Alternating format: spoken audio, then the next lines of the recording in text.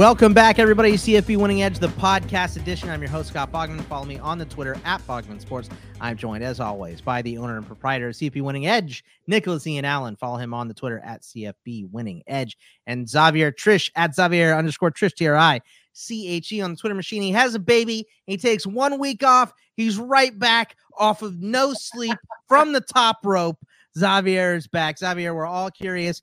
Baby's doing good. Mama's doing good. Everything good in your world? Yeah, no, everything's great. I can't complain right now. I've got no reason to complain. College football has been immaculate. This last weekend was absolutely fantastic for every reason except for one. And we'll get to it when we talk about the top six. So much fun this weekend. Was great. I hope you guys all had a great Thanksgiving. And we are on our way into bowl season. Just one stop on the conference championship. A week left, and then the Army-Navy game, of course. I'm not sure what the schedule is. Are we doing a show next week? We're going to throw Army-Navy in here. Nick, what are we doing? That's something we probably should have discussed before hitting record. Second? Yeah. I got to be honest. I was going to say that there maybe is a chance I wouldn't be able to record next week. Have some family visiting and some logistics to take care of. So we'll see. It's a hard maybe for next week. So yeah. So I'm actually personally leaning no, but we'll see. I mean, there's going to be a ton of news. A bunch of coaches probably will be hired. So yes, it would be good if I can figure out how to organize things so that we can. It'll for sure be shorter if we have one next week. Yeah. So. But let's review week 13. And I mean, this with, only 12 games, 13 games, whatever it is left on the schedule before bowls. We have so much news. It's unbelievable. First of all, let's just go through week 13. Thursday and Friday treated us to nail-biting rivalry games between Mississippi State beating Ole Miss, FSU surviving Florida, North Carolina being upset by NC State, and wins for Arizona, Missouri, Nebraska. Saturday, the story of the day was Michigan beating Ohio State. The Buckeyes had opportunities, but they built an early lead, but the Wolverines came back. It was a great game. Tulane also secured their spot in the AAC championship game with a win over Cincinnati. Oregon State sparked a monumental comeback to win over Oregon 38-34 to knock the Ducks out of the Pac-12 title game. Utah will take on USC after an easy win against Colorado, and Washington's win in the Apple Cup. The Trojans beat Notre Dame 38-27 to stay alive in the CFP race. Caleb Williams looks like he is going to win the Heisman. Now got a lot of momentum this last month, and looks like he's the leader now. K-State won, so they're going to be in the Big 12 championship game. They beat Kansas 47-27. The Wildcats will face still undefeated TCU, who smacked Iowa State 62-14. One of the few games I got right in my last week of my article was taking TCU there. And LSU will take on Georgia. They beat Georgia Tech 37-14 in clean, good old-fashioned hate in that game that we were talking about last week. That was a fun one. But the Tigers were beaten by a disappointing Texas A&M squad. So that was super surprising. So, Nick, let's just talk about week 13 first. The last week of the regular season really had a lot of peaks and valleys here. So just your overall thoughts on week 13. Well, like you said, Thursday and Friday, all the games were just a ton of fun to watch. And we saw some upsets. We saw some close calls. A lot of well-played rivalry games, the Tulane-Cincinnati game, which I realized right after we hung up last week, because you and I were just sort of free-flowing a little bit while Xavier was away, and we forgot to even talk about that game. But, of course, conference title shot on the line. Tulane gets the win. If they hadn't, would Luke Fickell still be at Cincinnati as they're preparing, would have been preparing for a conference championship game? Texas got a win over Baylor, a little bit closer than that final score would indicate. But then on Saturday, not as many just absolutely, nail-biting games, but that Oregon State game certainly was. South Carolina with the upset over Clemson. was in that category for sure. Michigan and Ohio State was tight for the most part, and Ohio State, it looked like early on maybe had a chance to maybe not put Michigan away, but to put a little distance there, but weren't able to capitalize. Michigan just wore them down in the second half. Certainly looked like the tougher team basically, and rode some big plays in the second half. Donovan Edwards, huge game. Cornelius Johnson, huge plays. Gigantic win for Michigan, and all credit to them. Certainly knocked off, as we discussed last week. Ohio State had been holding strong at number one in our power rankings for really most of the season. But Michigan absolutely earned it. Great win for them. K-State cemented their spot in the conference championship game. They'll be TCU's final test to see if they're able to get through undefeated. And, like I said, fewer real nail biters, but some interesting results. One that kind of stuck out to me. We didn't really discuss it last week, but Coastal Carolina played James Madison. Coastal Carolina had already earned it, or well, maybe earned's not the right word, had already gained its spot in the Sun Belt championship game because James Madison's not eligible in their first year. But James Madison beat Coastal Carolina without Grayson McCall, but still 47-7. Pretty incredible there. Coastal Carolina limping into the Sun Belt championship game this week against Troy, as I'm sure we'll discuss. But for the final week of the entire, FBS schedule being played out, it was just incredibly enjoyable. A lot, decided, a lot of drama, just a really, really enjoyable week altogether. Xavier, your thoughts on week 13 and everything you got to watch this weekend? Of course, obviously a little preoccupied, but what your takeaway from this week? What stands out to you the most? Yeah, I mean, rivalry week it never disappoints, ever. Yeah, there were so many good games, right? I'll just run down a couple of them to get our weekend started, right? Mississippi State beating Mississippi, okay? 24-22 with all the things going on at Ole Miss at the time. Mississippi State and Mike Leach, once again, finished the season strong, 8-4. Both teams finished 8-4. Tulane beating Cincinnati in a good one. NC State beating UNC, with the second coming of a Finley. Now Ben Finley instead of Ryan Finley. Maybe they've got the second, their new quarterback is just, a reincarnation of the old one, right? In a performance that, I think thoroughly NC State deserved in overtime. UCLA comes back to beat Cal. Florida State and Florida was a game that neither team looked like they wanted to win. But Florida State ended up pulling it out 45-38, right? And then obviously we get to Saturday and we start off with a bang. Michigan handles Ohio State. I mean, handles them. 45-23 in a fashion that I did not expect. If I was on the podcast last week, I would have said the difference would have been the quarterback play. And J.J. McCarthy outplayed C.J. Stroud. He was extremely impressive in the shots that he took last week. Ohio State did everything right in that first half, right? Holding Michigan, I think, to under 20 yards in that first half. They did everything they were supposed to do, and Michigan still, looked in command. And that, in my opinion, was outside of Georgia shellacking Oregon first week of the year.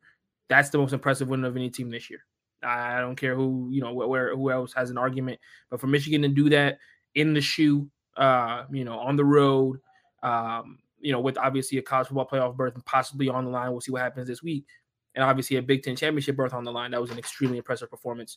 Clemson puts their foot in their mouth and losing to South Carolina. Now all the Clemson fans who say that they can come to the SEC and compete, that one falls on deaf ears after losing to a South Carolina team that probably ended 2 seasons in back-to-back weeks. And Shane Beamer winning with Beamer Bowl. I mean, they won by special teams play. Their special teams was amazing. Spencer Rattler was okay, but he also had a pick 6.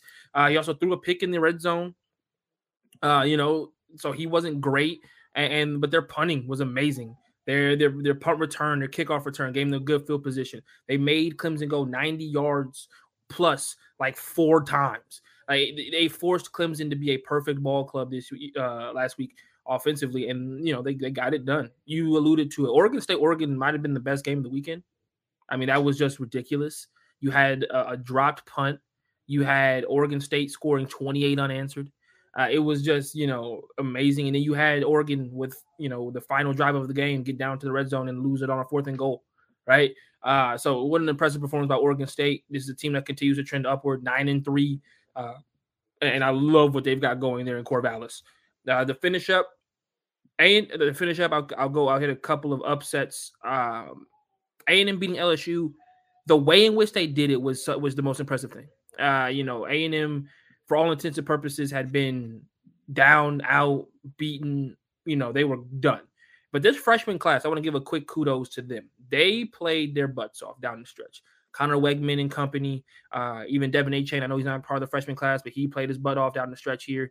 Evan Stewart, that receiving core, they figured themselves out a little bit offensively going forward. Now, whether or not that'll be able to stay, obviously you've got so many guys already in the transfer portal. It's one thing, but you look at the way that they've played down the stretch, and you've got a bright future down there in Texas A&M if they could keep it. And my favorite weird game of the week, South Florida and UCF. What a weird game. UCF ends up winning at 46-39 on a one-handed TD grab. I mean, that was amazing. On the flip side, South Florida, who was down 28-7 at halftime, scores 22 points in the third quarter to take the lead at one point. Like, it was just, I don't know how you draw up a game like that. But that is, if I was an AAC, board of director, I'd be like, hey, look, this is the game we need to show of how fun this conference can be at times. Because this was great, and it had the ending in which obviously the AAC would have loved, which was keeping their ranked teams ranked. So, what a game from a team in South Florida who came in last week 1-10. They didn't play like a 1-10 ball club, I'll tell you that much. But yeah, that was my favorite weird game. That kind of popped in late, and everybody, I was like, "What? UCF took the lead? Are we kidding? This isn't basketball? Okay, yeah, let's watch this." So yeah. What do they call that one, Nick? It's at the War on I-4. The War on I-4. I knew it rhymed. I was trying to figure it out. But the War on I-4. So yeah. Definitely rivalry week is always great.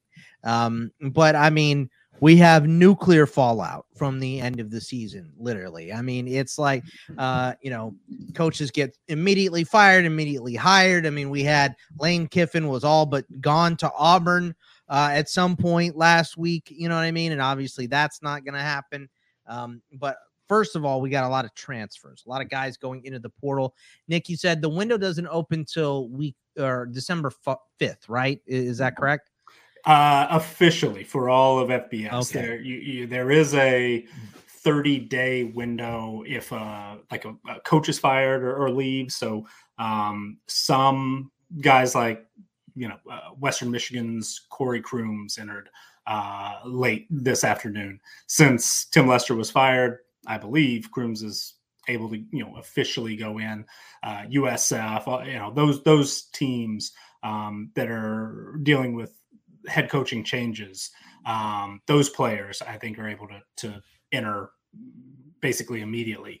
But for a lot of the players who announced, in the last week, as long as their head coach is still in place and they're not a graduate, I think maybe graduate transfers also are able to go in a little early. I'm still learning. They changed the rules, Yeah. So is everybody. Yeah.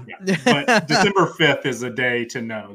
That's when we expect will be just craziness. So yeah, I mean, even more than what we have now, and we have a lot now. I mean, we have Daniel Nagata from Arizona State. Going on, Tyrese Chambers is a good wideout from FIU is moving on. Thomas Gore from Georgia State, the nose guard. Connor Bazelak, Alex Padilla, Byron Cardwell from Oregon, Christian Valu from Penn State, Hudson Card from Texas. Just tons and tons of names are moving on. Who stood out to you the most of the transfers so far, Nick?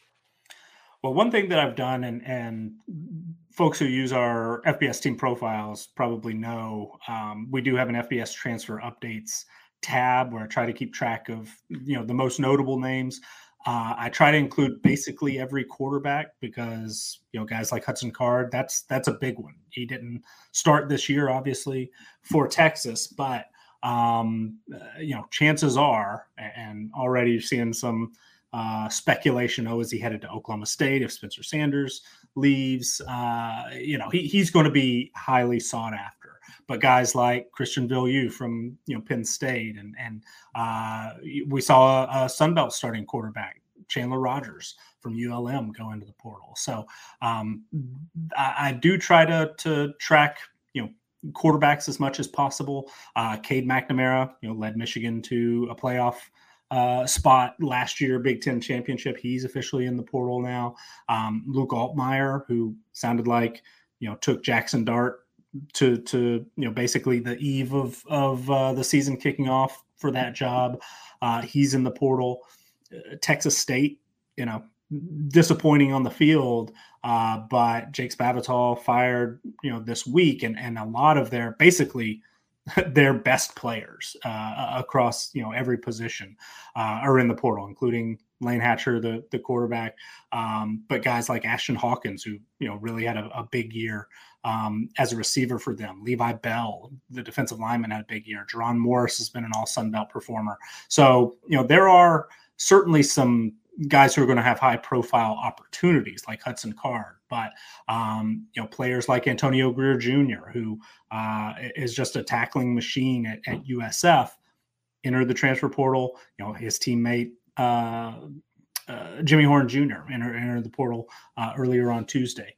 Guys like that who maybe are not household names, but are probably going to have an opportunity to maybe move up to the Power 5 level. Some of them, Gore being one of those. Thomas Gore has been an incredibly productive interior defensive lineman at Georgia State. And, offensive linemen, defensive linemen are going to be just as highly sought after as quarterbacks. So maybe you don't know all these names now, and there's going to be too many names probably for most of us to keep track of once things really get going full speed here in about a week.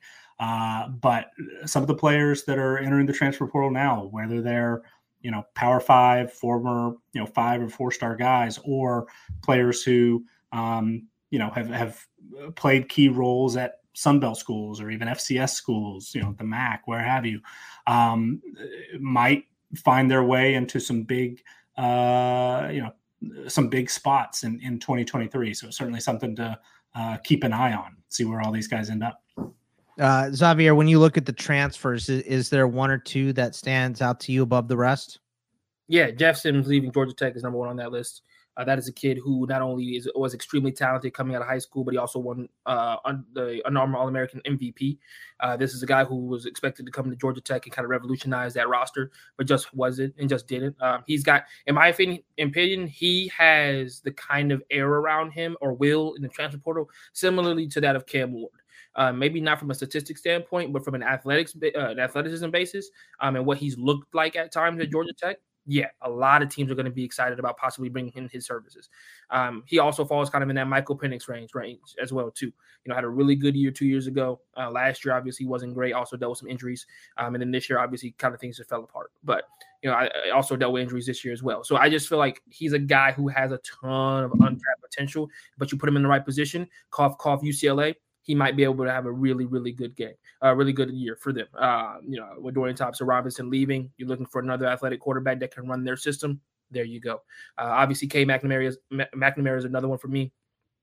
Much more of a little bit, less of an athlete as J.J. McCarthy, which is why Michigan obviously gave J.J. McCarthy the job. But this is a guy who can sling the pill. He could move the ball down the field. He can definitely make plays with his feet if necessary, but just a little bit less mobile, right?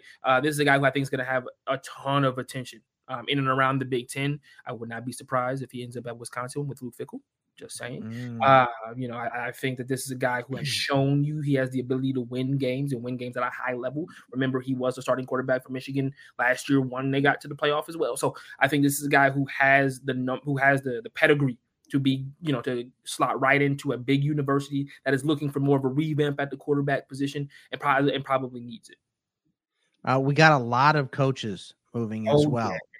and we're getting. I'm already getting excited for the coach draft, even though Xavier just dominates us in that one the last couple seasons. But Nebraska got their guy in Matt Rhule, so we know that Nick is super excited about Matt Rhule returning back to college football. I mean, landing spot's a little weird. It's a tough place. It's kind of like the Panthers of college football. So I don't know, Nick. You know, I don't know what that means. But so I was a big fan of Matt Rhule at Baylor.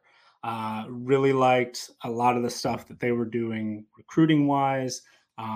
There were, some stories, some great reporting done, kind of, showing some of the outside of the box thinking that they did, their profile of the type of athlete that they were going after. Maybe not, the best football player necessarily, but they figured, hey, we'll get the most athletic guy who fits the certain mold and can coach them up into great football players.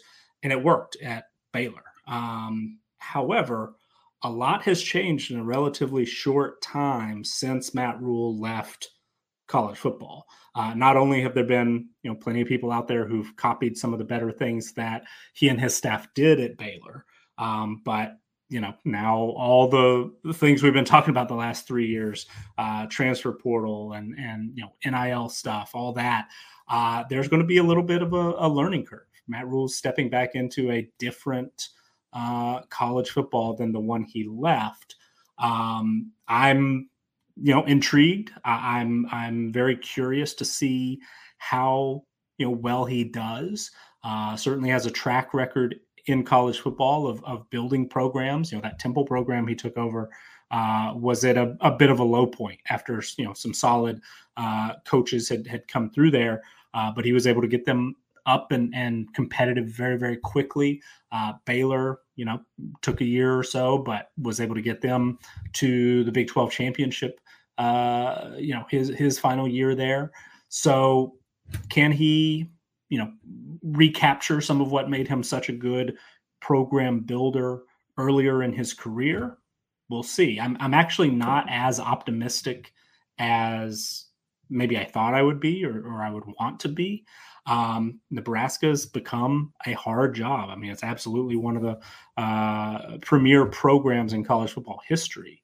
But it's a tough job now, not very easy to recruit there. He's got Texas connections now, and he's going to have to lean on those from his Baylor days. But that was something sort of baked in to that job. Baylor in 100 miles in any direction. How many Division I college football players are you going to run into? How many in a 100-mile radius of Lincoln, Nebraska, are you going to run into? So it's going to be very, very different. So I'm curious to see. I think it's a fit on paper. Looked like maybe the best option for Nebraska. But I truly have no idea how it's going to work out. And I'm kind of leaning toward maybe it won't just because so much is different. And Nebraska hasn't won consistently in a while. And, there are some reasons for that. Very, very difficult conference. The location, has some hurdles there. But at least they're adding USC and UCLA soon. Sure, yeah. That'll make it way easier, right? Xavier, your thoughts on Matt Rhule going to Nebraska? I know you had some decent opinions. Yeah, he's walking to a dumpster fire. Like, this is not a place that it feels very reminiscent, to be honest with you, of Pruitt when he moved to Tennessee. He's walking into an organization. He's walking into a university that is expecting him to clean up years and years and years of neglect. And if anybody has ever gone and tried to revamp a house with years of neglect, all of a sudden you figure out the wiring was done incorrectly. The plumbing is bad. There's a load-bearing wall that needs to be replaced, and that's going to cost you an arm and a leg. Oh, and by the way, the septic tank out back doesn't work. Like, this is where you're at with this in this university right now. There's not much in the coffin. Like, let's be honest. What is really at Nebraska for him to hang his hat on that he's going to be walking into that he knows for a fact this is going to be okay? Or I have a reliable source right now that I can walk in day one and rely on them to be good, even if and focus on everything else. There isn't. Not only that, but you're playing in a conference that's not going to get any easier, that is getting better around you every single year. Heck, Illinois was ranked this season, right? There's teams that are figuring themselves out. Wisconsin just went and got fickle. Michigan State had a down year with Mel Tucker, but who's to say that they can't go 8-4, 9-3 next year? Purdue's going to be in the Big Ten championship game this year. You are behind, extremely behind. And so for Matt Rhule, he kind of has to go in with the idea that he's not going to be able to fix it in 1 year. He's not going to be able to fix it in 2 years. It's going to take 3 to 4 years before this team is back to being a reliable or being competitive in that conference at a marginally high level. I'm not saying they're going to be a Michigan State a Penn State, Ohio State, or a Michigan, but if you can be that 4th or 5th team, okay, like that is what he has to aim for. My only problem is that university has not given anybody a leash to really do that. And honestly, I think Matt's probably going to go there, maybe have one solid season. But honestly, I think he'll be out in the next 4 to 5 years just because I don't think the university is doing a good enough job to aid the coach in his, attempt to bring Nebraska back to its glory days. A little bit of a Freudian slip there. I think you meant coffers and you said coffin. Yeah, my bad. I cannot believe that I am the most positive on Matt Rhule going to Nebraska. Hey, it might work. It might work. Look, I think it's just so less restrictive in college football than it is in the NFL. In the NFL, you have to have good players. And he went there, right as they're looking for a quarterback, and they have a big mess of Sam Darnold and Baker Mayfield and nothing. PJ Walker, it was nasty. They drafted offensive linemen for him. He was overwhelmed. It was too much at the NFL level for him. He's already repaired a program. Baylor was going through some nasty legal stuff off the field when he came in for Baylor, and he fixed them right up. So I don't really doubt Matt Rhule on the collegiate level. I think, being able to recruit instead of, pay players is much better for him in this scenario. So I cannot believe that of the three of us, because I watched him the most the last couple of years out of anyone here with the Panthers, that I think that he can come back and have success with Nebraska. I mean, it's a tall task, as Xavier and you, Nick, both mentioned, because the team has been so bad for so long. But I think in the NCAA, if they give him 4 years, he can change this whole thing. Yeah. Well, I mean, every stupid coach has an 8-year contract. Fired 3 years into it. So yeah, it's if they give him 4 years, I think he'll have success. What is success in the Big Ten now with all these great solid teams? I don't know, but we'll see what happens there. We had one. Go ahead. Go ahead, Nick. Oh, I was just going to say one final thought from me.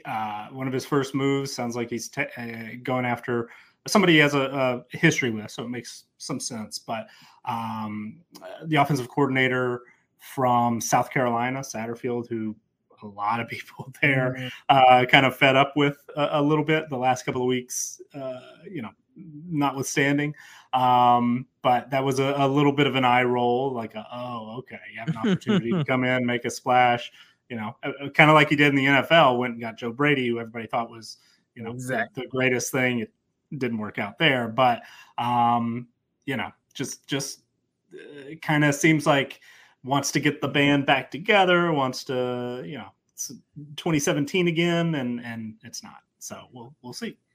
Yeah, we'll see. I mean, scouting, like you said, in Nebraska, a little more difficult than a lot of other places, but it's a big school. A lot of other coaching changes. Obviously, Hugh Freeze going to Auburn after we heard Lane Kiffin for a big part of that. At Wisconsin, we thought that maybe Jim Leonhard was going to get that job, but Luke Fickell is moving on over to Wisconsin. Very interesting hire there. Kenny Dillingham is going to go coach the Arizona State Sun Devils.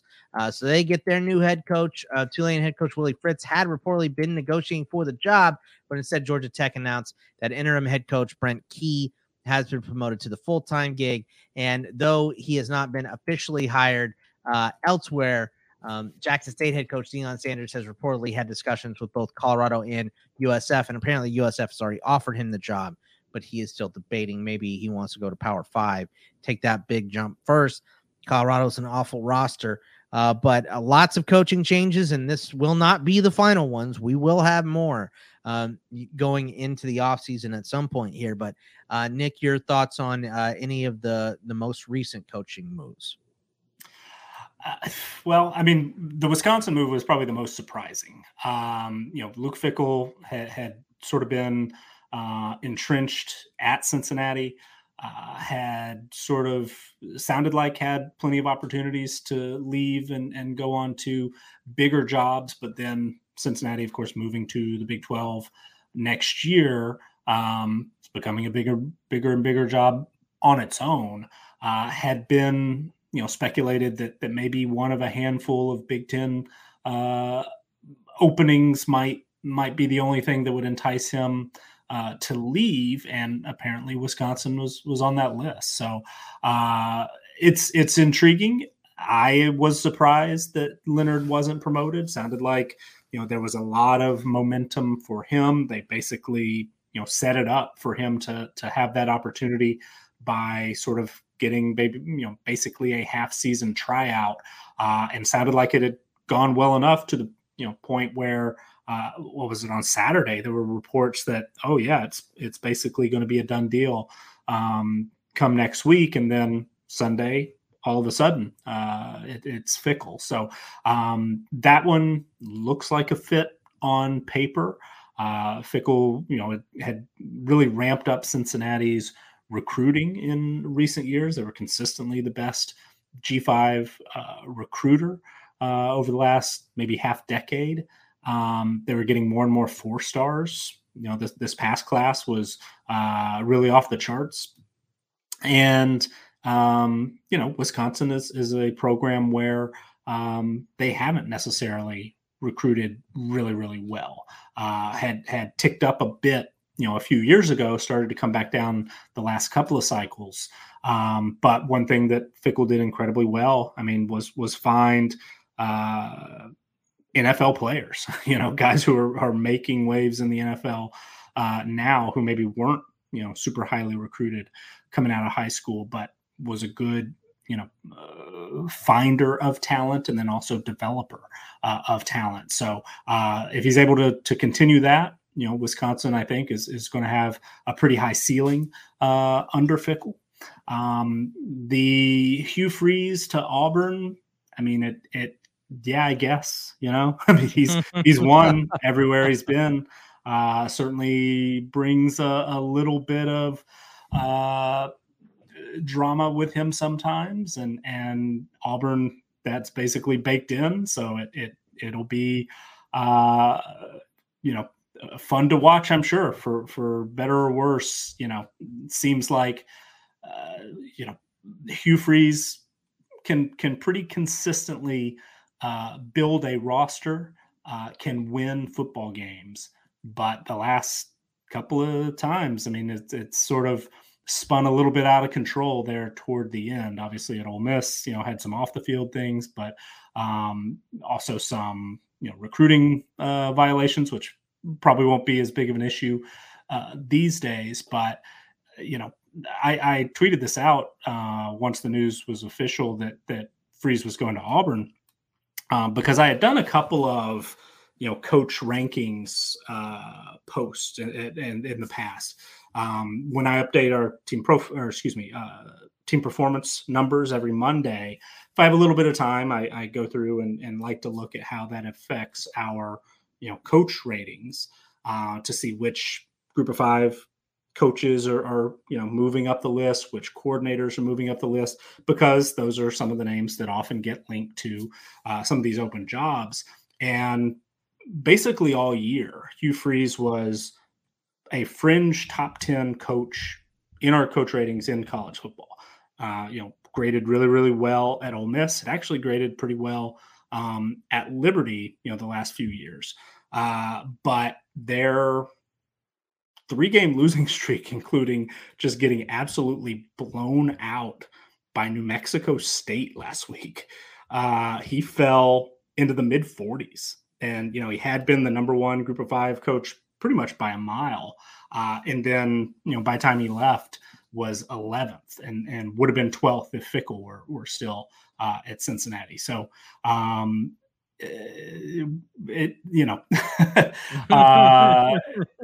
we shall see. But that one on some levels makes perfect sense, but also has we'll have plenty of opportunity to just end just spectacularly poorly. But we'll see.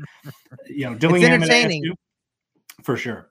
Dillingham at ASU, it's hard as a first-time head coach. It's hard when you're 32 years old or whatever he is. The first thing he did was hire a couple of staff members from a 1-in-10 FCS program, Idaho State, that he has ties to. It's hard to build a staff when you're that young, don't have as many connections maybe, or guys who are willing to follow you. Be interesting to see what that looks like. The Georgia Tech news, I think, makes sense. Brent Key had done an incredible job of really avoiding disaster for first and foremost, but then secondly, Georgia Tech was a much more competitive team under Key's leadership than they had been under Jeff Collins. Sometimes interim coaches work.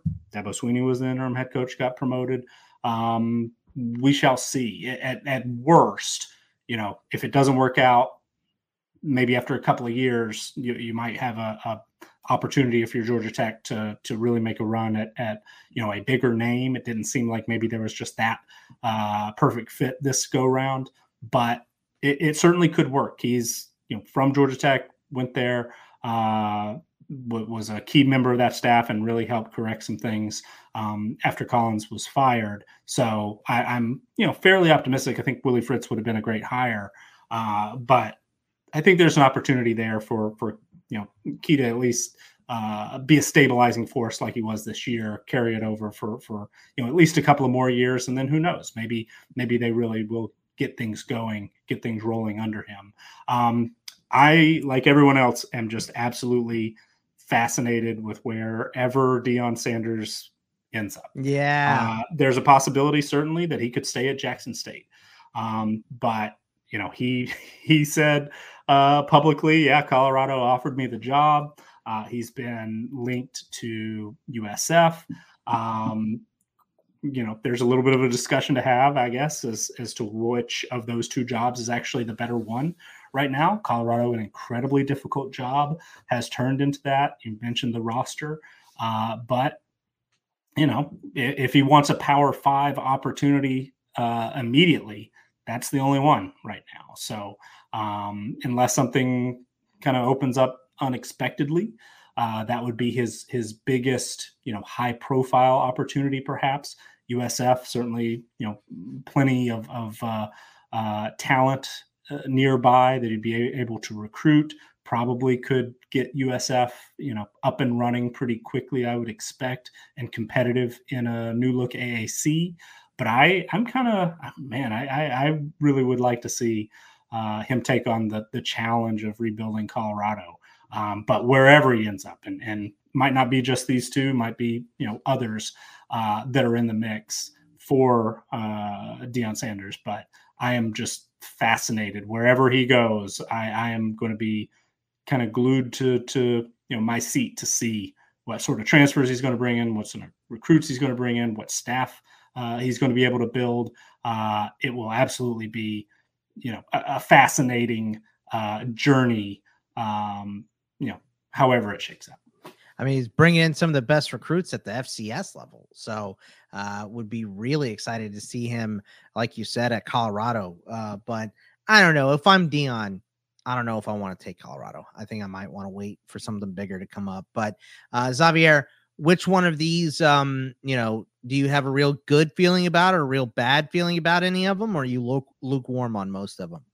I feel just as good about Fickell as I did about Leipold going to Kansas.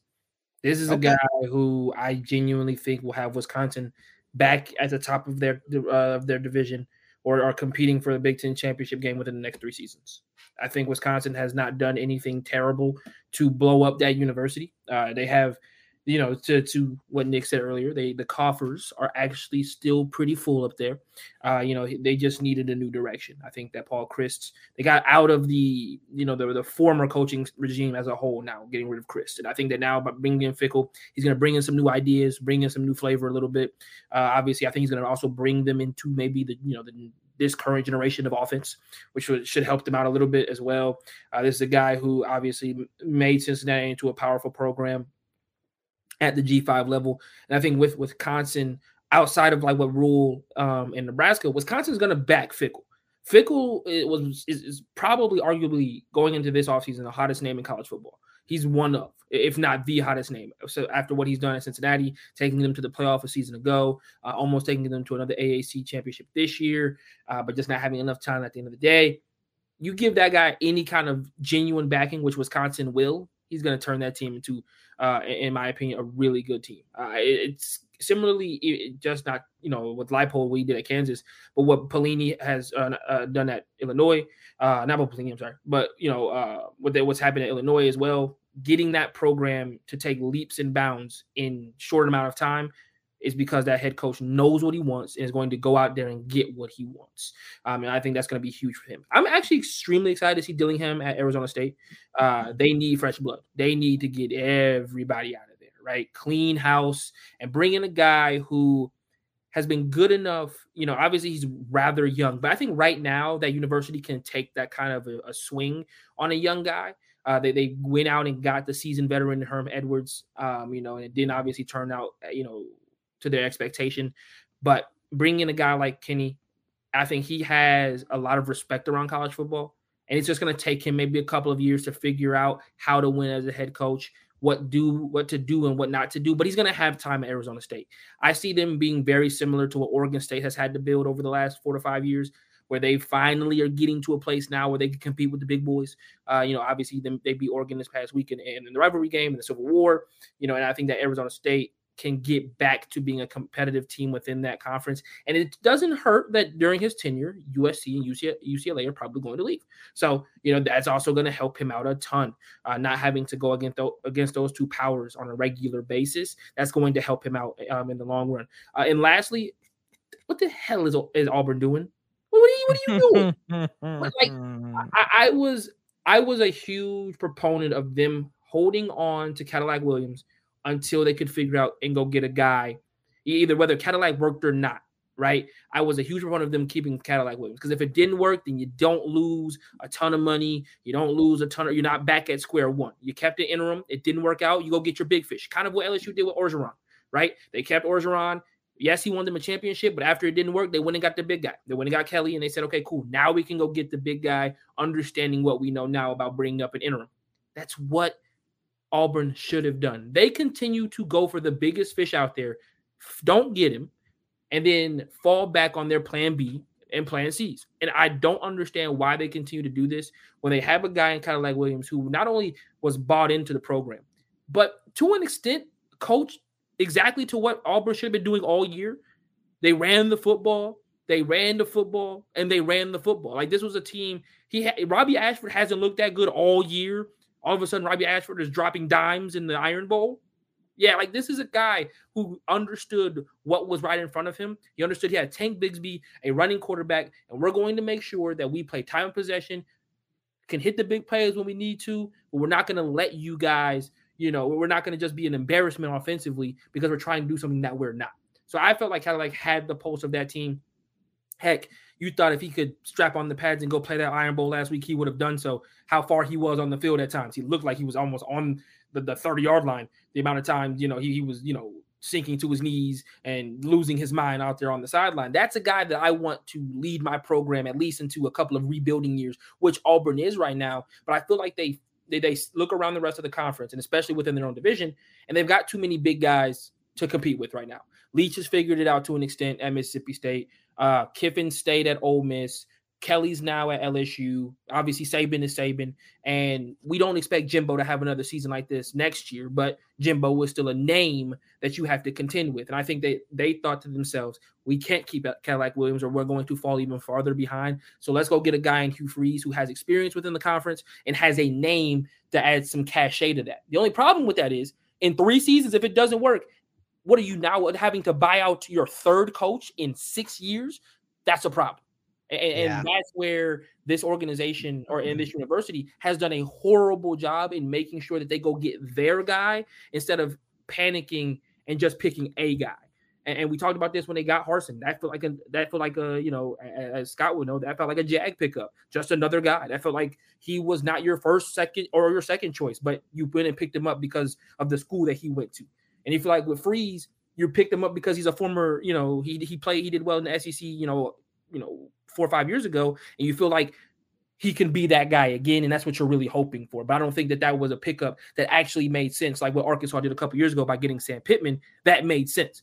This one for me still is a little bit of head scratching because I'm just thinking, okay, cool, Hugh Freeze is a name, but what is Hugh Freeze going to do in the SEC that's going to take Auburn to that next level, which is compete with Alabama, which is ultimately what they want to do?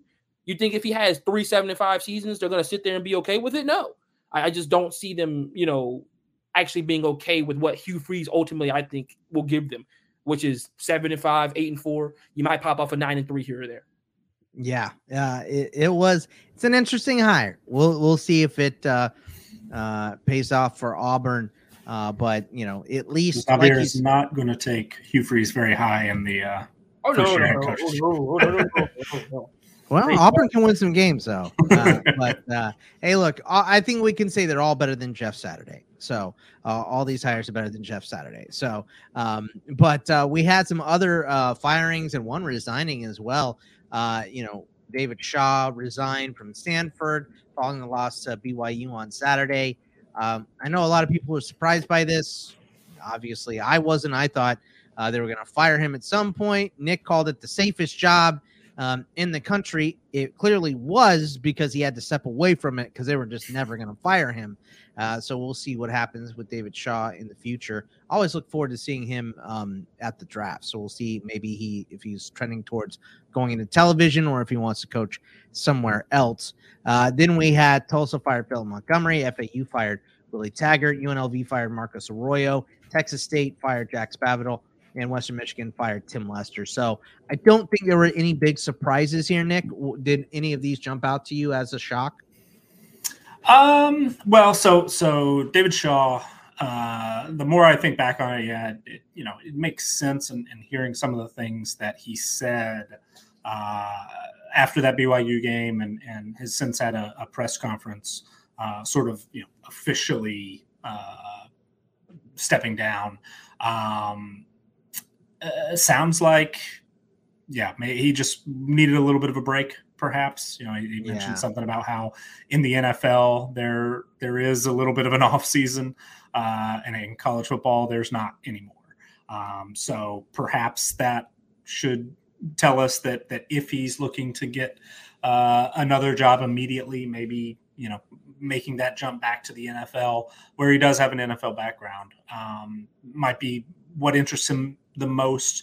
Of course, as you mentioned, he has done some television work, probably would be great on TV. So sometimes that helps coaches sort of get rejuvenated a little bit, get a little rest, get sort of, instead of have the blinders on for your team and your conference and your schedule, opens you up a little more time to dive into what other programs across the country are doing, schematically and off the field as well. So if college football is where Shaw sees his later future, because he made it perfectly clear that he is not retiring. Just thought it was time to leave Stanford, and everything I've read since is that, yeah, they weren't going to fire him. But, he felt it was time, and it probably was. They probably need some new blood there, and it'll be really interesting to see where they go. It's kind of a unique job. I've heard some pretty interesting names thrown out. The Bronco Mendenhalls, that'd be kind of an interesting one.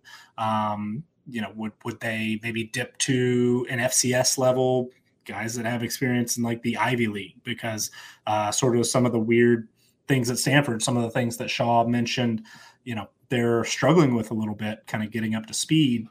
They don't take transfers, but the very, very few, I think there've been 2 in Shaw's, recent years and in the last few years, when we're seeing, dozens maybe in a single year for some other schools. And then of course, the academic concerns and just, or not concerns, but the standards there are a little bit different than what you have at some programs. So it'll be very interesting to see where they go. It'll be very interesting to see what changes are made. Kind of think that maybe they need somebody who does something a little bit different, not necessarily saying, run the triple option, but bring in somebody who has kind of a unique setup that's a little more difficult to prepare for, maybe can help, kind of limit that talent gap a bit, close it, even though Stanford does have a very talented roster, not super deep. And there's some signs to indicate that maybe they won't be able to recruit it at quite that high a level moving forward. So that, I'm maybe more than any job so far, I'm most interested to see just where that goes for Stanford, just because it's been, a little bit of a unique place, and it's going to take kind of a different coach, I think, to get them back on track. But some of these G5 jobs, a lot of people were really surprised at Marcus Arroyo at UNLV. He won a little bit more in his second year, won a little bit more this past year. But some things that stuck out to me, I heard a couple of comments that he made after the Hawaii loss, which eliminated UNLV from bowl contention, was a pretty embarrassing loss because Hawaii has not been very good, and UNLV certainly had opportunities, but I don't know, it just some of the I didn't get a great feel for Arroyo necessarily. Like it just didn't quite feel right to me. Some of the things he said over the years, some of the they won more games this year, but they had a 6-game losing streak, and at times, certainly they had some injuries, but they just didn't play well. Kind of really regressed, it seemed like, over the course of the season. And so I know they ended up with 5 wins still, which looks better on paper. I was not impressed with UNLV in recent weeks. Basically after week 2 or 3, they really struggled. And so that one, it seems like that one shocked a lot of people. It was not super surprising to me. I was surprised that Western Michigan let go of Tim Lester, who's a alum, but also had one sub 500 year, and they had to replace a lot of really, really talented guys this year. It seemed a touch early maybe for Willie Taggart, but there had been some rumblings there. And man, I mean, Willie Taggart left Oregon voluntarily like 4 years ago. Right? Yeah. And man, FSU it's been a disaster. It's been a rough little stretch there, but it seemed like Philip Montgomery, maybe things just had run its course there at Tulsa. Tulsa might have kind of found the perfect opportunity to where one of their native sons is ready for a job like that. GJ Kinney is just absolutely killing it at Incarnate Word this year. They're 10-1, had a first round NCAA tournament by the FCS playoffs. Just huge offensive numbers. He played quarterback at Tulsa. Also, Brennan Marion, who is one of Kenny's wide receivers, who's been one of the most well-regarded position coaches in college football, now at Texas coaching the receivers. Maybe he'll be in the mix. So if you're looking for guys with Tulsa ties, that job's going to be really, really interesting if they go with one of those two. But also there seems to be a lot of interest. That's sort of the G5 job that maybe is going to land kind of the biggest name and might have an opportunity to get back on track really quickly. So all of these jobs are interesting for their own reasons. Texas State seemed like they were getting close. I had pretty high expectations. Just Spavital could not get over the hump. But like all the other jobs we talked about, the Power 5 level, I mean, there's opportunities to win at each of these schools. And I'm always, however it plays out this time of year, I love just seeing what will happen. And these are some, pretty interesting G5 opportunities, and that Stanford job as well at, P5 level, of course. But that one's unique also. Xavier, your thoughts on these firings? Did anyone really surprise you here? Obviously, David Shaw stepping down was massive for all the reasons that you guys talked about earlier. I felt that Taggart being fired was just a matter of time. I never thought that he had the pulse of that locker room, especially with the team in FAU that had, for all intents and purposes before he got there, was just, consistently one of the best teams there, right? They lose Kiffin. He moves over to Ole Miss, and they kind of were just hoping to get another guy to come in and keep the ship going. And that's why I like Taggart going there anyways in the first place, because I felt that him going there he was just going to be asked to do the same thing over again, right? Versus what ended up happening and it got worse. So I thought that was a matter of time. If they kept him in the next year, I thought that was going to be his last year anyways. But for them to get rid of him this year, I'm not hugely surprised. I do have a name for you guys for the David Shaw job. Bill O'Brien. I think this is a guy who is got to get another head coaching job at some point. It's about time. He's spent enough time at Bama. I think he has definitely earned his stripes. It's been a while since he's been a head coach in college football. That was in 2012 with Penn State. Obviously he's spending 6 years in the league. I think it's his time. He's only 53 years old, so he's got, at least a 10 to 12 year tenure in him, if that's what so happens. And I think that coming from a situation like him, much like David Shaw, you're getting another NFL guy to come in there who understands what the system that, David Shaw was running and can replicate some of that while adding in the wrinkles that he needs to. On top of that, I think he's, like I said, he's more than earned his stripes. When you look at his resume, he's been everywhere and anywhere. He played at Brown. So we talk about the academics that are necessary. The academics that are necessary at Stanford. He's a guy who understands academics. He also coached at Brown as well. So once again, he coached there and he coached at Georgia Tech and at Duke. So he understands the academic requirements necessary to get players in to a school like Stanford and still compete at a high level. So I think Bill O'Brien would be a really good pickup. He was on Nebraska's short list. Thank God he dodged that bullet. But I think him going to, Stanford would be a really solid move for him. As Nick shows us his brown pennant. I really like Bill O'Brien going to Stanford. I think that's a fantastic idea. So Providence, Rhode Island's great. We'll see if it all turns out. Yeah, great. Nick is pushing this Ivy League agenda recently. I'm not sure what it's all about. It's because he's back up in that area again. Very excited for what is it? Ivy League winning edge. Yeah, the Ivy League, and then what you got the Patriot League up there too, right?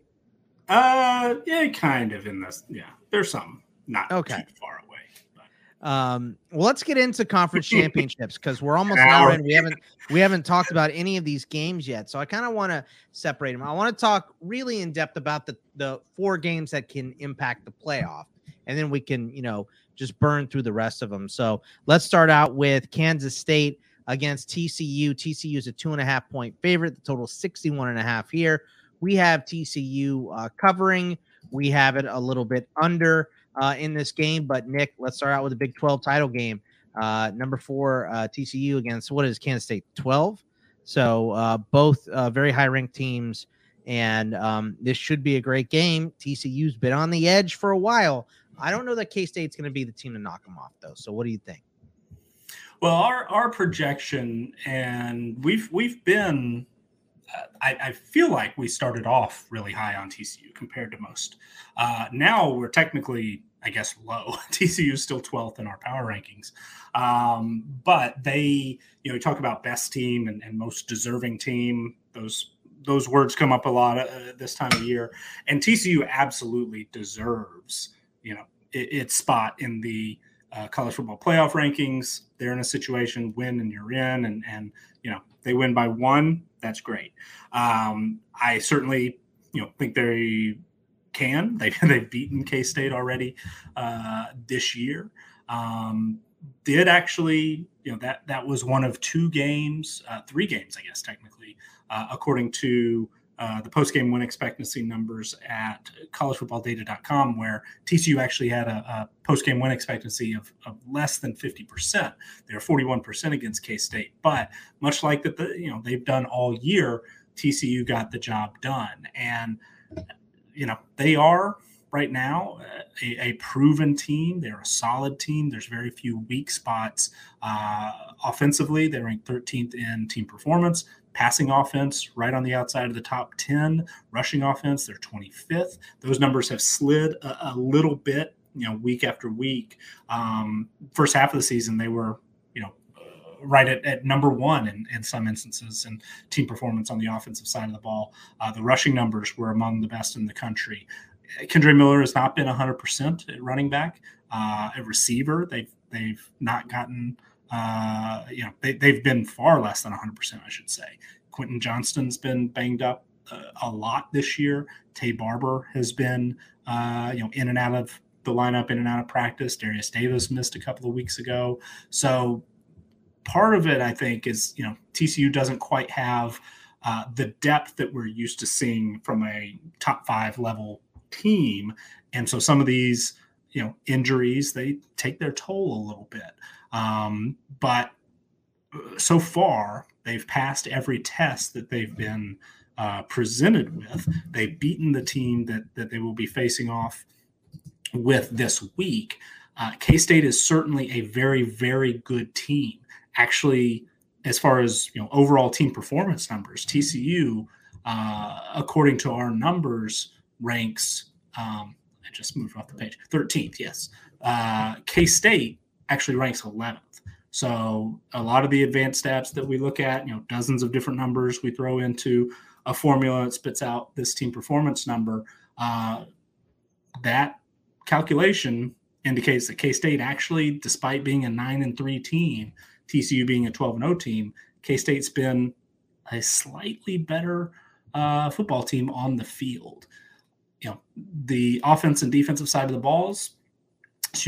ball, not spectacular. They're a little bit lower in offensive team performance. They're 24th. They're a little bit higher in defensive team performance. They're 29th. TCU's in the 40s for the most part. But K-State has, similar offensive playmaking ability. Deuce Vaughn can do just about anything. Incredibly productive running back. Running, receiving.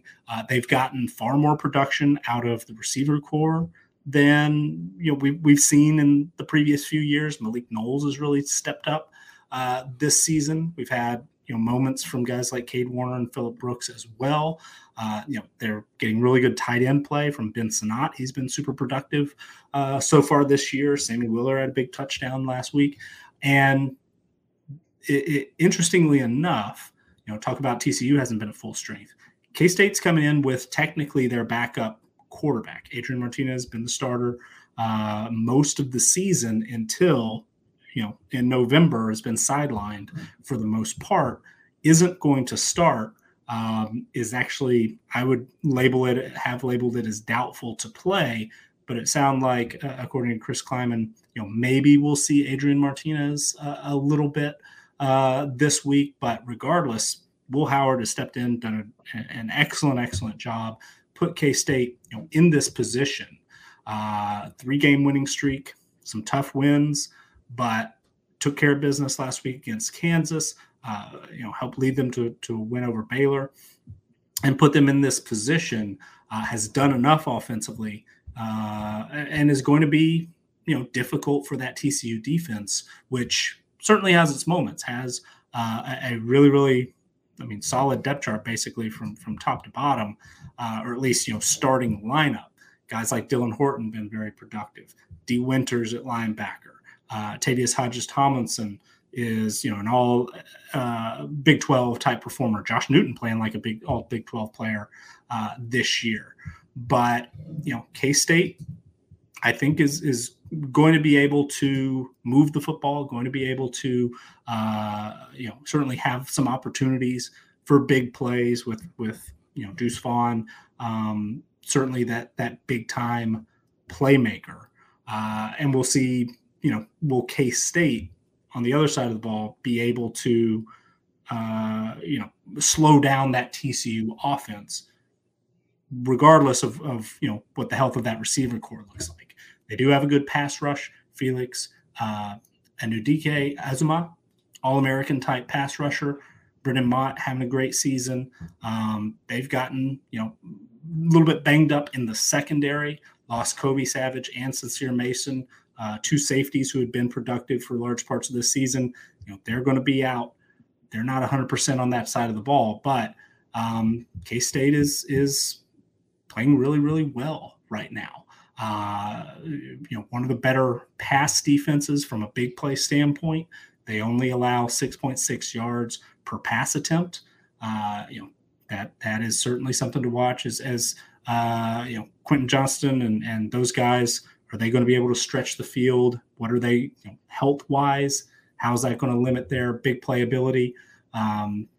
It's a pretty even matchup. We do have TCU favored, as you mentioned, slightly more than the 2.5. We have it a little bit more than a field goal. The talent edge we give TCU at 6 points, but our stats only model sees this as basically a coin flip. TCU favored by less than a point on a neutral field, averages out to 3.5, those three models.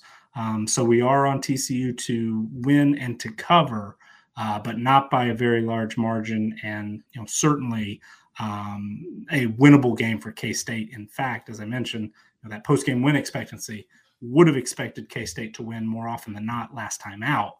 Didn't get it done. We'll see if TCU is able to find a way to win again this week. Xavier, do you have a strong feeling in the Big 12 championship here between TCU and K-State? You think TCU just rolls them? No, I think K-State wins this ball game. I'll be honest with you. Wow. I think K-State lost to TCU simply because they went down to their third-string quarterback last time.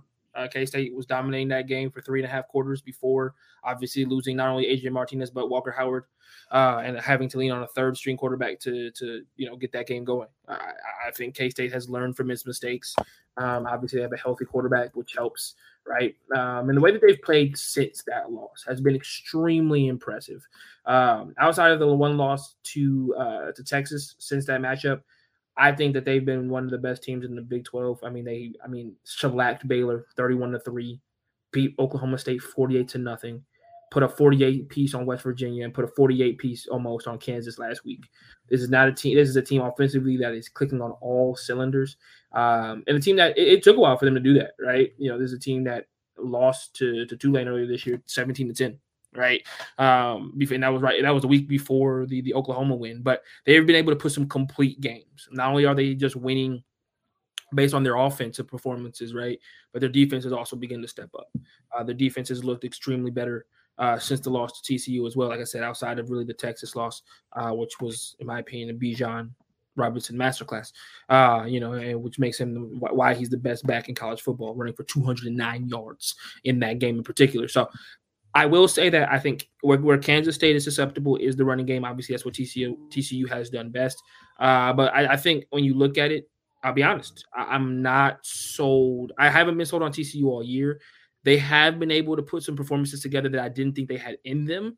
Moreover, the game against Iowa State last week, and obviously winning a slugfest against Texas. But they let teams hang around. Outside of this last game against Iowa State, they're not a team that puts you away quickly. They kind of hope, that things work out for them. They're also a team that's been extremely good on the good at home, but on the road they've been shaky at best.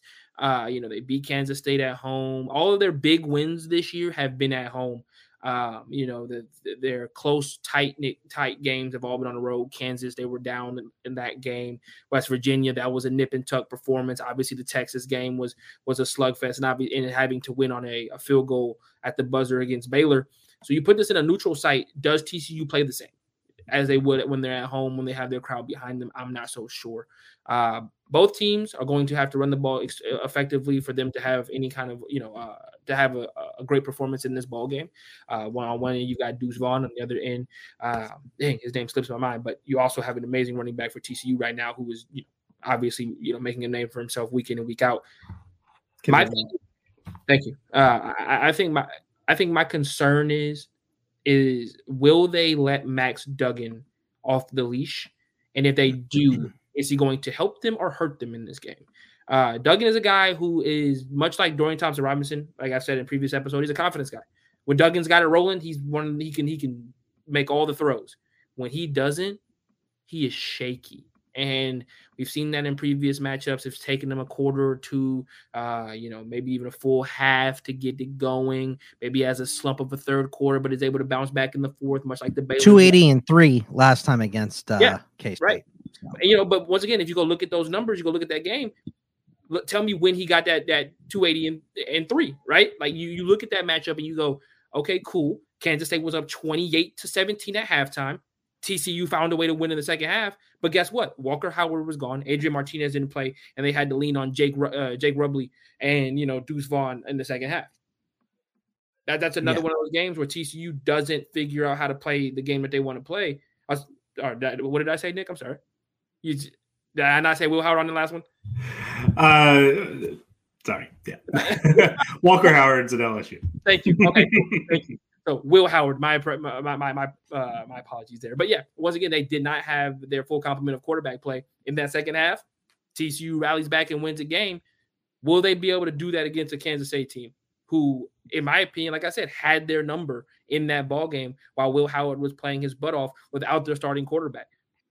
I'm going to take Kansas State to win this game based off of what I saw last time and it being a neutral site field.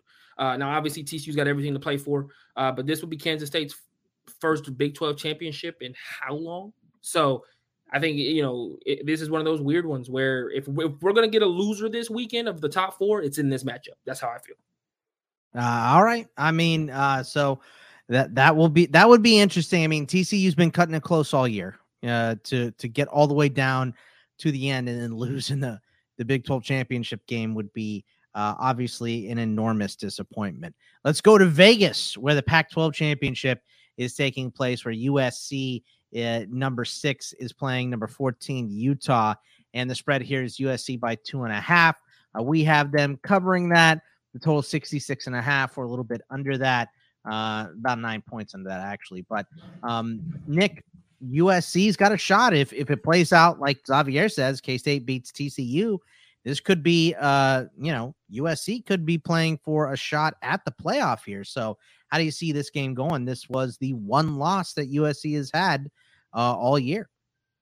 Yeah, and first you mentioned the under. Say we could save a little time from here on out. We're on every under, literally every under, which I don't know. There's only like 12 games. A little weird. So yeah.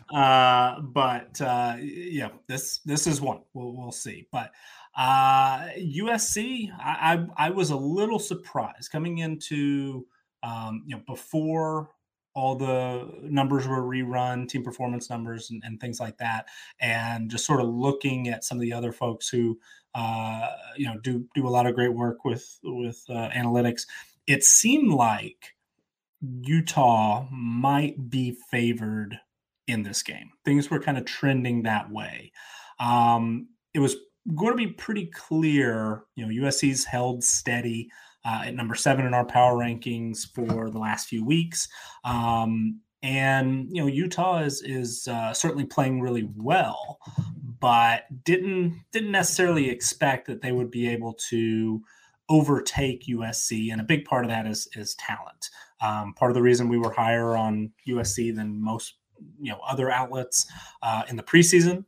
USC is literally one of the most talented rosters in the country. They're 5th in overall roster strength. They're 4th on the offensive side of the ball, 8th on defense. So even though defensively USC, statistically has been bad. I mean, 106th in defensive team performance. Some of the individual numbers, 102nd in points per drive allowed, 111th in yards per play allowed, 125th in success rate against.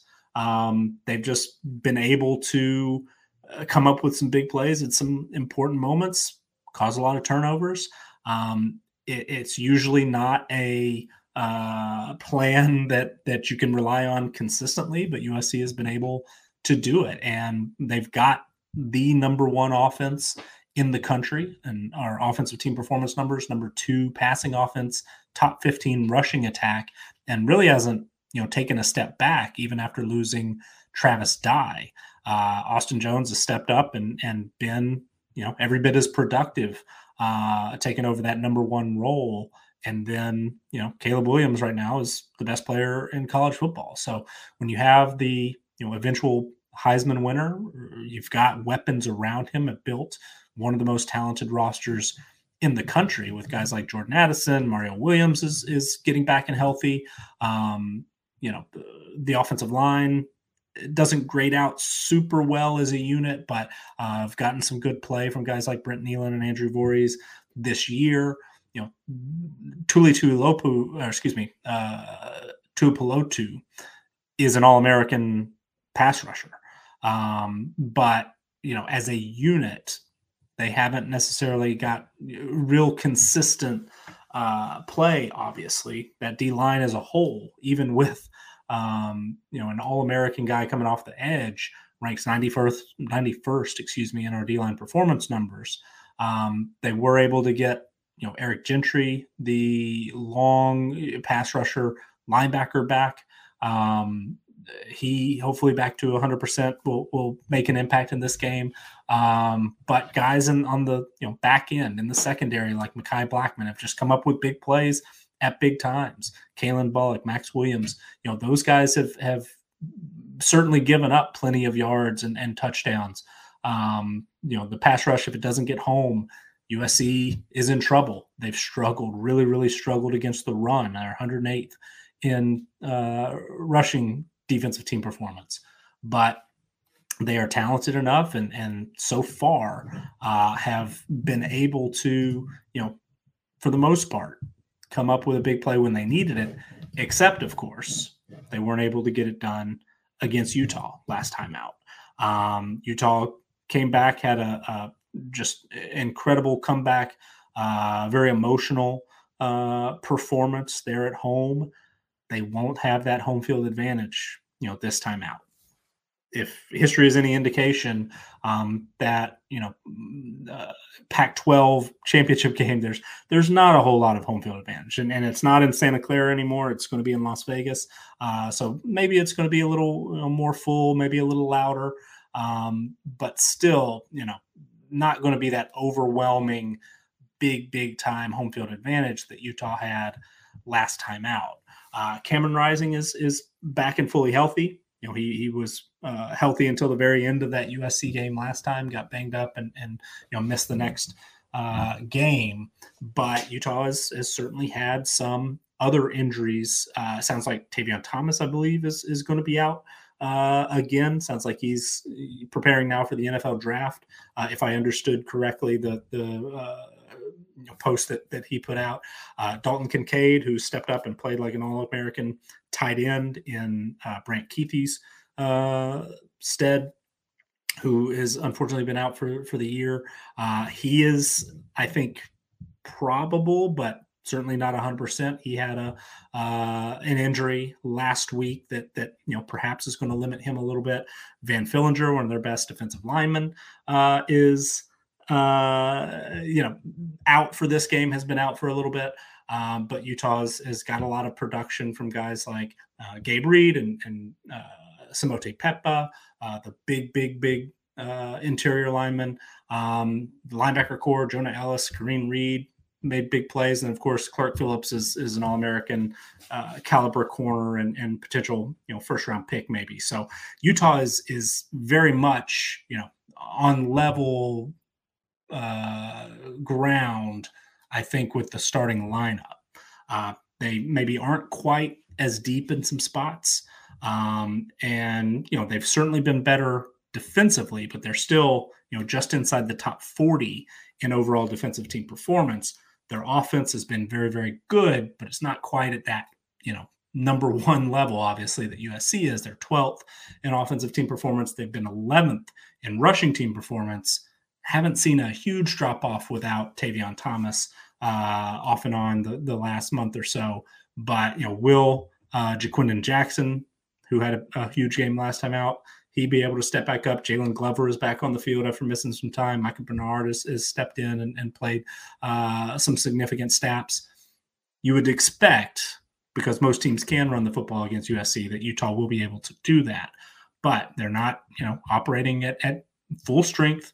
Their offensive line has been very, very good, top 4 in the country in our O-line performance numbers. They certainly will be confident. Utah has beaten this USC team. They're the only team to do so. Utah is never intimidated. But, they, like most every team, is not at 100%. But I think the biggest factor here, this is going to be a neutral site. And they're going up against Caleb Williams, who right now is the best player in the country. So I think that it's reasonable to expect USC can get it done.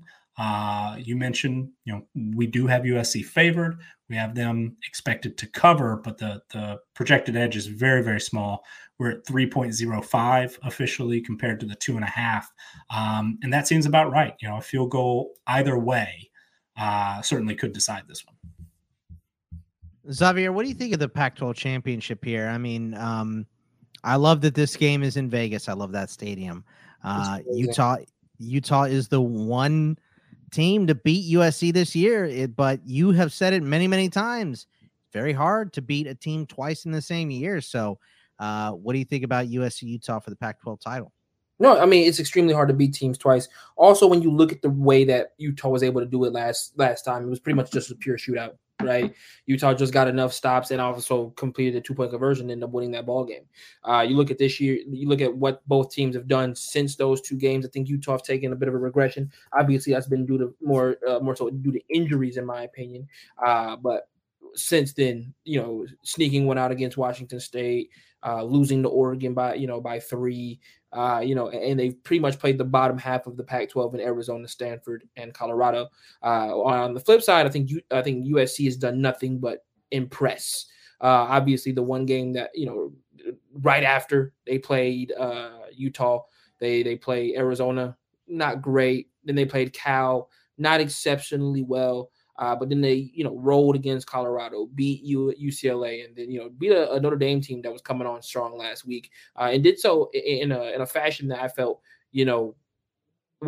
had the style points. But when you look at the substance, you still see that there's some glaring issues with the defense. Notre Dame pretty much drove on them when they wanted to. Notre Dame had some untimely turnovers. One in particular was a fumble in the red zone that obviously, really set them back because they just couldn't stop USC.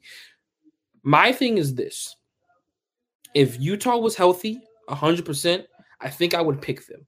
I just don't think Utah has the horses to run with them in this ball game. USC, I think, just has a little bit more in the tank. And, maybe call me a football cynic, but everybody that was extremely excited about Caleb Williams last week and the way in which he played and, the scrambles out of the pocket and making throws on the run, I just saw a guy who couldn't get any protection in the pocket. Yeah, I just saw a guy that was essentially running for his life and making plays on a consistent basis. Much less Joe Burrow esque, which is what people were thinking that they were looking at last week. I just saw a guy that really just had to get out of there because Notre Dame was getting such a consistent pass rush. USC has some glaring issues that I think will end up rearing its ugly head in the playoff, but I think they have just enough talent to get over a Utah team that has sputtered a bit this year. Right, this is a team that honestly could easily be 11-1 right now. And have their own argument for the playoff if they would have beaten Oregon on the road, losing that game by 3, and obviously losing on the road to Florida by 3 as well. The other piece to this is with it being, in Vegas, which team is going to travel better? Which fan base is going to travel better in this game? Utah, like I said, they've been bad. Their losses have come on the road. You look at USC, they've been extremely good at home, and on the road they've been cool. Right. And so I think that when you look at, which team has a better fan base, which team, travels better, I think USC will also do that. Give me USC to win this game, the inaugural Pac-12 championship game in Vegas.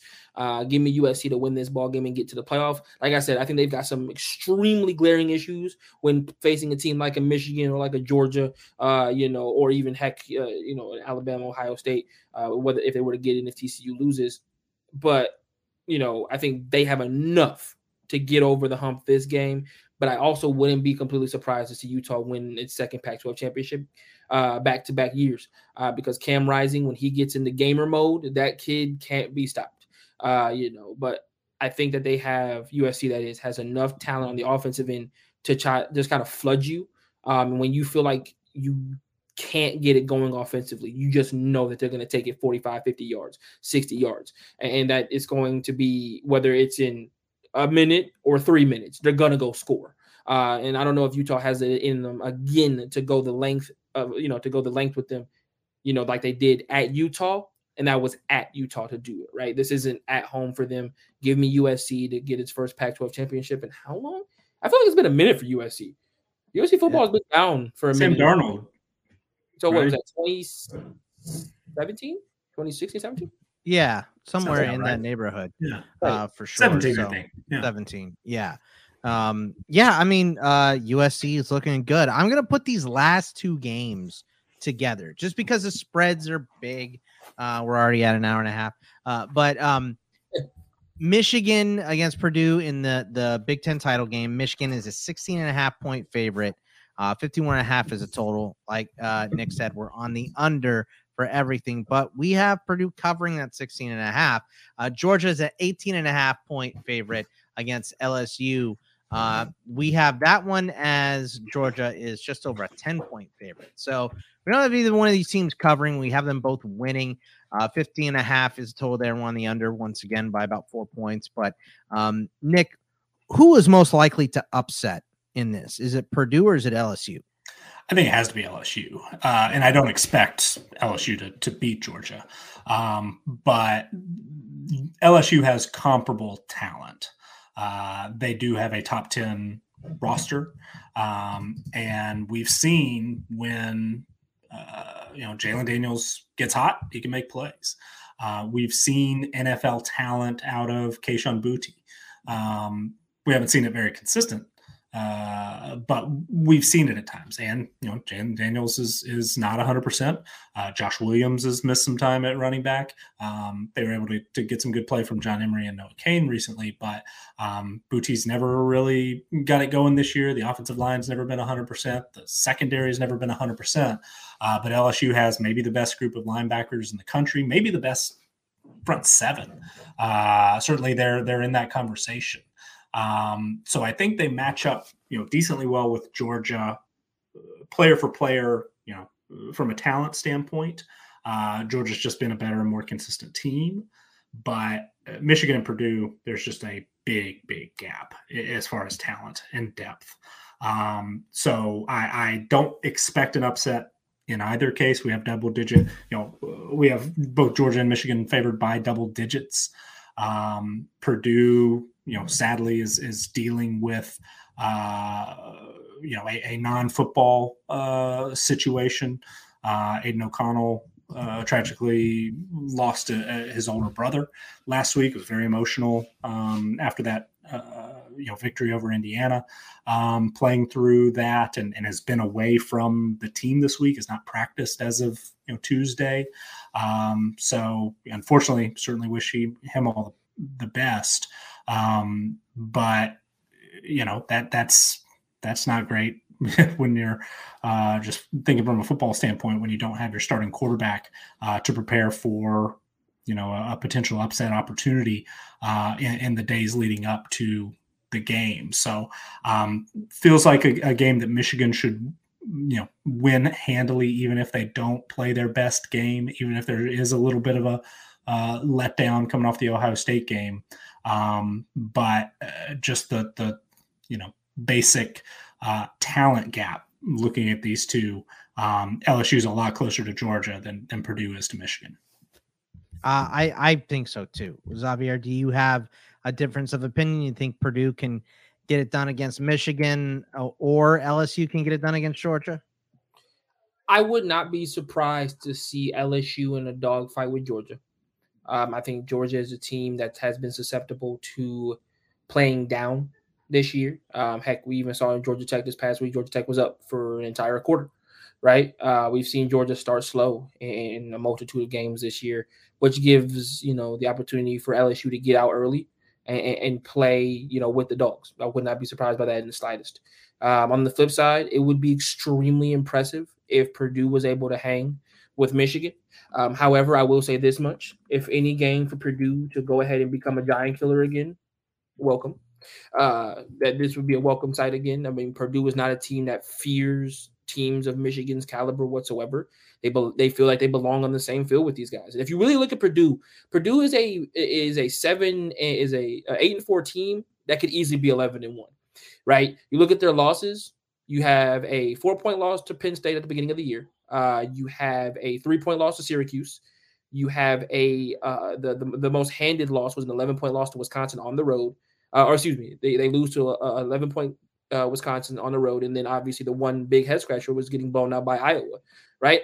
But you look at those games and you go, okay, cool. They easily could be 10-2, and if a couple of things go differently in the Wisconsin game, maybe 11-1. But if you give them the Penn State win, do we think about this team a little bit different if they were to beat a Penn State team that's currently ranked in the top 15? Like, I feel like Purdue doesn't have a game for you to hang your hat on that makes you think they can compete with Michigan. But that's a good ball club out there, and I think Michigan will be prepared for them. The biggest reason as to why I don't think Purdue is going to be able to play with these guys is because I think Michigan's front four, as much talent as they lost last year, is still playing extremely well. They made C.J. Stroud uncomfortable time in and time out, and that is what. And I don't care where you are, pass rush carries. Whether it's the snow, whether it's 105 degrees outside with 80% humidity, that pass rush gets there. And if they can continue to do that against Purdue, Aiden O'Connell, who is going to honestly have to put the team on his back this week for them to win that ball game and have an almost perfect game for them to do so, it's going to be tough. Because I don't believe that Michigan's offense, even with what we just saw against Ohio State, is explosive enough to do this, against everybody. But I do think that their defense is good enough to hold Purdue to 15, 16 points, while their offense kind of does what it's supposed to do. It's going to be an interesting weekend. We have a couple other games we'll go through here. I'll just throw them all out, and you guys can pick the ones that interest you the most. North Carolina versus Clemson for the ACC title. 7.5 is the spread there. 63.5 is the total. Then we have the Conference USA Championship, UTSA by 8.5 over North Texas. 16.5 is the line there. The MAC Championship, Toledo by 1.5 over Ohio. 55 is the total in that one. The Sun Belt title is Troy by 8.5 over Coastal Carolina. The Mountain West, Boise State by 3.5 over Fresno State. AAC Championship, number 19 Tulane by 3 over number 22 UCF. 57 is a total in that game. Nick, is there one of these conference title games that stands out to you above the rest? Well, you said Troy an 8.5 point favorite. That's what I had from earlier today. I'll double check. Well, so that's interesting. I haven't looked at it since posting these to our Patreon supporters midday on Tuesday, and we officially had Troy as a 10.5 point favorite. So that tells me that maybe Grayson McCall trending toward being back on the field. That is interesting. We had Troy as a 10.3 point favorite. So depending on, when you saw that number, that would certainly be significant. So that catches my eye a little bit. We have Clemson favored. We haven't talked very much of the all three agree this year. I haven't even tracked those numbers. I'm sure actually, because our numbers have been pretty good across the board since week 4, they're probably decent. But Clemson, all three of our projection models are on Clemson to cover the 7.5. They've been on Clemson a lot recently, and obviously last week it didn't work out. I'm getting pretty close to giving DJ Uiagalelei the red text downgrade. I think it might just be time. He looked good early and middle of the year at times, but man, last week was rough, and really this month hasn't been great. So I think his rating is propping up Clemson just a little bit. They're still 5th in our power rankings, and that seems too high. But otherwise, that one technically, if you look at our numbers, shows we have a little bit of an edge there. Toledo similarly, all 3 of our models line up on Toledo to cover the 1.5, but Ohio's been red hot. But for the most part, there's just some fun games. Excited to see what Fresno State and Boise State. Fresno State, certainly a different team with Jay Kaner. Struggled early when he was out. Good to see him back. Boise State has been just a different team since Hank Bachmeier transferred. Oddly enough, thought that was going to be a sign of them just sort of maybe tanking. But Talon Green has been really, really fun to watch. That defense has really been incredible in conference play. They're 15th in our defensive team performance ratings. So there's a lot of fun matchups here. Troy has one of the best defenses in the country. From a talent standpoint, they are 6th in defensive roster strength. So there's, maybe some of these teams, if you haven't gotten a real close look at them, should have an opportunity this week. And there's some good matchups and definitely some solid teams. I'm excited to watch. Xavier, what conference championship game are you looking forward to the most? This is easy. UTSA, North Texas. That UTSA is sick of seeing these guys. They are sick of it. Remember, North Texas is the only team to beat them last season, knocks them off of their 11-0 perch, makes them finish 11-1. Not only did it do that, but it sent North Texas to a bowl game at 6-6. Now we fast forward a year later, UTSA once again has an opportunity to, win a conference championship, finish their season well, and North Texas is standing there like, hi. They're that neighbor that you just don't like, because he cuts his lawn at like 7 o'clock at night when everybody else is trying to watch television.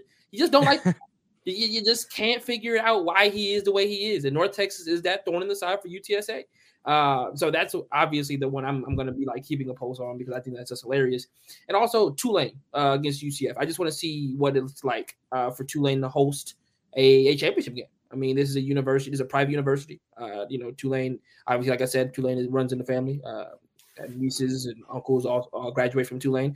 So to see that atmosphere in Louisiana, to see what that looks like. I love that the AAC allows the better team to record-wise to host the championship game, and I'm really just excited to see what that kind of atmosphere looks like for Tulane, to be honest. Yeah, it's gonna be a fun weekend. Go ahead, Nick. I was just gonna say I should have mentioned it earlier. One of these head coaching openings, and maybe there's not the perfect fit for the ones that are open right now, but if I had an opening, I probably would make Jeff Traylor say no to me. I mean, the job that UTSA that he's done at UTSA is really, really good. And I know he signed a huge extension last year, but UTSA has been just, their offensive line all year. They've been down like 4 starters at times. Except for against FIU when I bet on them, right? But they've consistently found a way to win. They've been the best team in Conference USA all year. And yeah, North Texas has definitely been a thorn in their side. So it'll be interesting to see how it plays out. But even this week, they're going to be without some starters. The job that Jeff Traylor has done has been really, really impressive. Could say the same for Jamie Caldwell at Chadwell at Coastal Carolina. They've dealt with a ton of injuries, and it finally caught up with them last week. But both of those programs, both of those head coaches, incredibly impressive what they've done with as many injuries as both teams have had this year. And those two would be at or near the top of my list if I had a Power 5 job that I was looking to fill. But we'll get an opportunity to see them both this week. And yeah, UTSA, North Texas, and Traylor specifically, the job that he's done, really, really impressive. Great point to make. Yeah, both those guys could definitely see some big time offers coming their way soon. Didn't Traylor just sign an extension? Yeah, an unexpectedly big, long extension. So It seems like, I mean, and he made it clear he wants to be there. And they're moving up to AAC next year. So certainly a higher profile, step.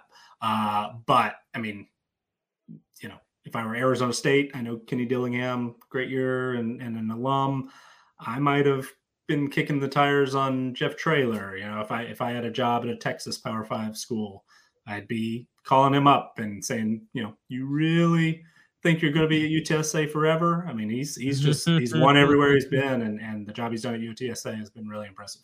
Yeah, great point. Great point to make. We're going to end it there.